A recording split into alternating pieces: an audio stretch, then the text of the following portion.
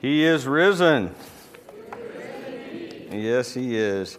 If you are being baptized today and you want to take the opportunity to slip out and change clothes, I'm not going to be up here too long, so we're going to do our baptism right after this.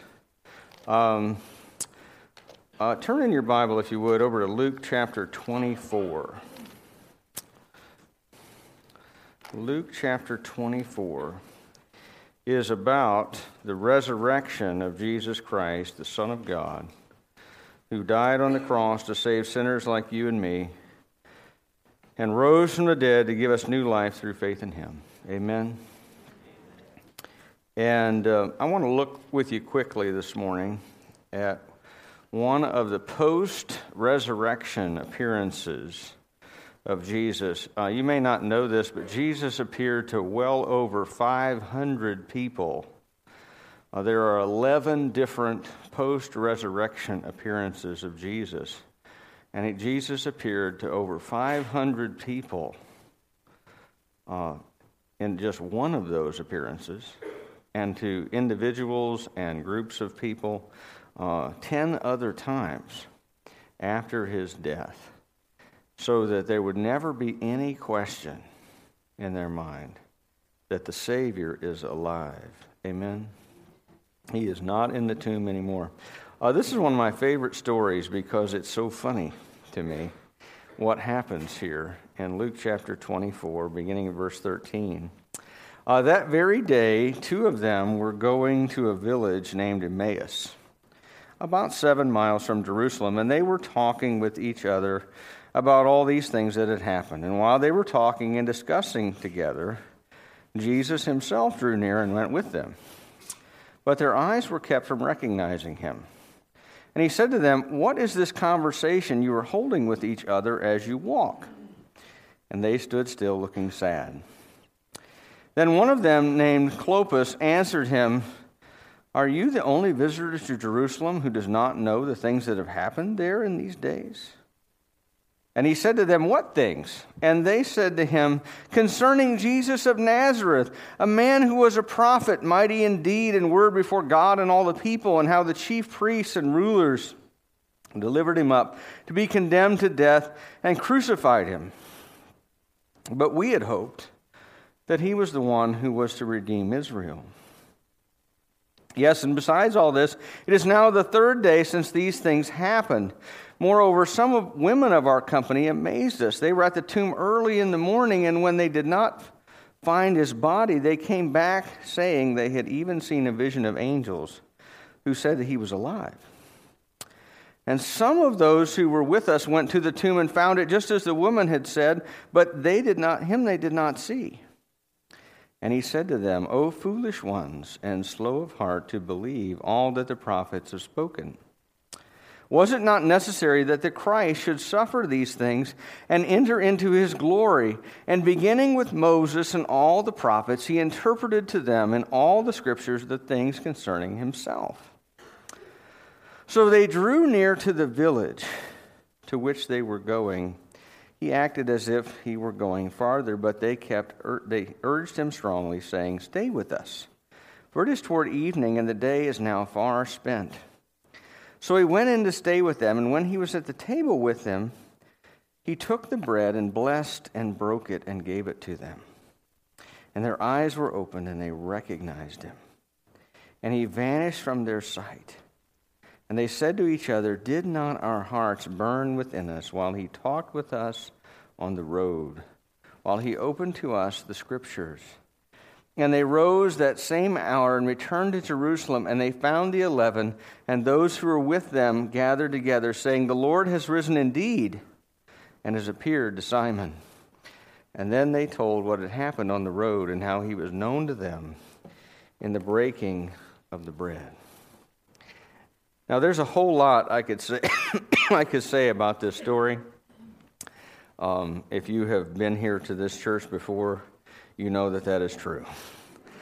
That I can go on for a while, okay? I'm not going to do that today. I want to get right to the point. And the point is that after Jesus rose from the dead, some of the people who had followed him did not recognize him. for who he was. Which is funny. They'd spent probably at least 3 years with this man. They had eaten with him. They had slept in the same room with him as they traveled about together. They had eaten with him and done miracles with him and seen him do amazing things. They had traveled all across Israel with him. They'd been with him all the time. And yet here he stands next to them walking on the road for 2 hours. Because, if you're really trucking, you can make it you can make 4 miles an hour, right? This is about a 7-mile trip. I assume as they're walking, they're not really trying to beat feet down the road. But 3.5 miles an hour, they're on the road 2 hours with Jesus, and he's talking with them, and he's teaching them as he had taught them for years previous to this, and still they don't see who it is. They don't know. They don't recognize him. And I think, the text doesn't tell us, but I think the reason why they didn't recognize him is because they didn't believe what he had told them repeatedly about how he was going to die and rise. He said over and over again, he said, just like Jonah was 3 days in the great fish, so the Son of Man, meaning himself, will be 3 days in the belly of the earth. And he told them explicitly, I'm going to go to Jerusalem. I'm going to be betrayed into the hands of the chief priests and the elders. They're going to put me to death, but I will rise again. And the text repeatedly says, even as he said these things, they didn't believe or understand what he said. And they knew that Jesus had been crucified. In fact, the whole city knew, which is why they're shocked that Jesus doesn't know what's going on. Well, are you the only visitor to Jerusalem and doesn't know these things? Well, of course he knows. But he asks them anyway, well, fill me in. What are all the details that you know? And so they do. They explain everything that they believe. But notice how they refer to Jesus as a great prophet.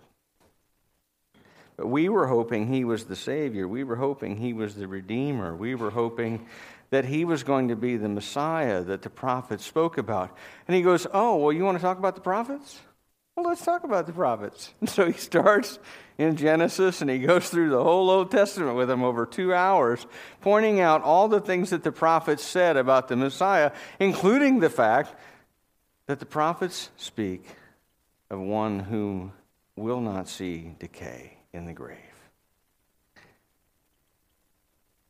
And while they're walking and talking, their hearts are burning within them. And they go, all the little hairs are standing up on the back of their neck, and they still don't know that it's Jesus who is speaking to them. Until they get to the place where they're going to stay. And they're going to have dinner. And Jesus sits down with them, and he takes a loaf of bread and he breaks it. Now, I don't know what at that moment caused them to recognize Jesus for who he was. Maybe it was as he picked up the bread and broke it, the sleeves on his robe fell down and they could see the scars of the nails, and they knew. Or maybe it was just something in the way that he handled that piece of bread. It had been about 3 days since they ate the Passover with him, and he broke the bread and gave it to his disciples. Maybe it was something in the way that he did that it was very unique, and they immediately see it's Jesus. He really is risen. He is risen indeed.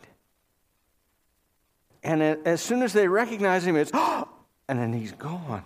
Where did he go? Wait a minute, hold on. I got so many questions. He appears again later and answers a lot of questions for them. But here's the point I want to make today. That many of you here today have, just like these disciples, believed in Jesus Christ Just like these who gave their testimony up here earlier, you have believed in Jesus Christ, who died and rose for you and for your sins.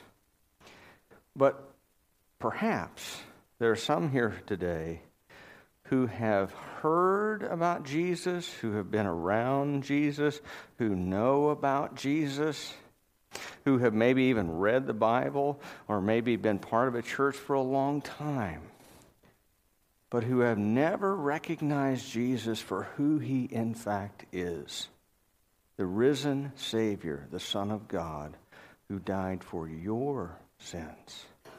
Not just for sin in general, but for your sins in particular. That as Hebrews tells us, that for the joy set before him, he endured the cross, despising the shame. And the joy that was set before him was you. That as he contemplated going to the cross, though he was sinless, though he was the Son of God, though he had done nothing deserving of death, he went to the cross because he loved you. And if you were the only person in all the world who needed redemption, who needed forgiveness of sin and to come into relationship with God through faith in him, Jesus would have still gone to the cross just for you. He still would have gone just for you. But of course, the Scripture tells us that all have sinned and fall short of the glory of God. And a lot of people think that what the Bible says is that good people go to heaven and bad people go to hell. Let me tell you, that's not what the Bible says. The Bible does say that in a certain sense, if you understand it the right way. As soon as you understand that the world does not divide between bad people and good people, it divides between bad people and Jesus. And good people go to heaven, Jesus. And bad people go to hell, us. Because the wages of sin is death. But the Bible also says that because Jesus is the only good person who's ever lived, and only was good because he was the Son of God, the perfect Son of God, come in the flesh, come as a human being, that out of God's love he might save you and me from the consequences of our sin, from sin and death and hell. He came for you and for me. And if you've never had your eyes fully open, like these guys here in this story, these two disciples on the road to Emmaus, they had their eyes shut to the reality of who Jesus was. They didn't recognize him for who he was. Maybe someone sitting here in this room today has had their eyes up to now shut to who Jesus really is. And maybe as I'm speaking, your heart, like these guys, is burning within you. And you are thinking to yourself, he is talking to me. I am the person who has never put their trust in Jesus Christ, who's never transferred their faith from themselves over to the Lord Jesus.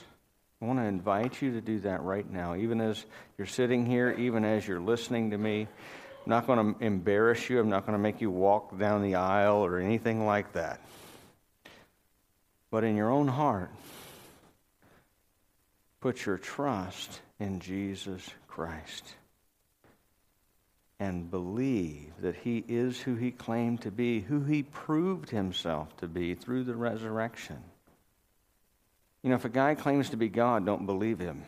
If he claims to be God, gets crucified, and rises from the dead, you better take notes. Okay? There are some unusual things about that fellow. Amen?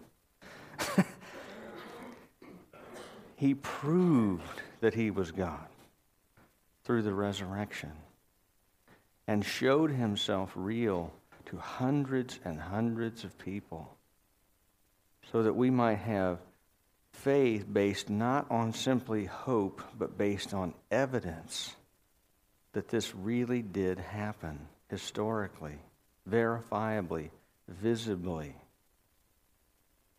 that we might have confidence that he is the risen Son of God, who is the Savior, who is the only Savior who can give new life. And if you would like to talk to somebody more about what it means to have new life through faith in Jesus, I will stay here as long as you need. We'll sit in the cafe over there. We'll eat whatever's left of the cinnamon rolls and donuts, drink coffee until we start twitching, okay?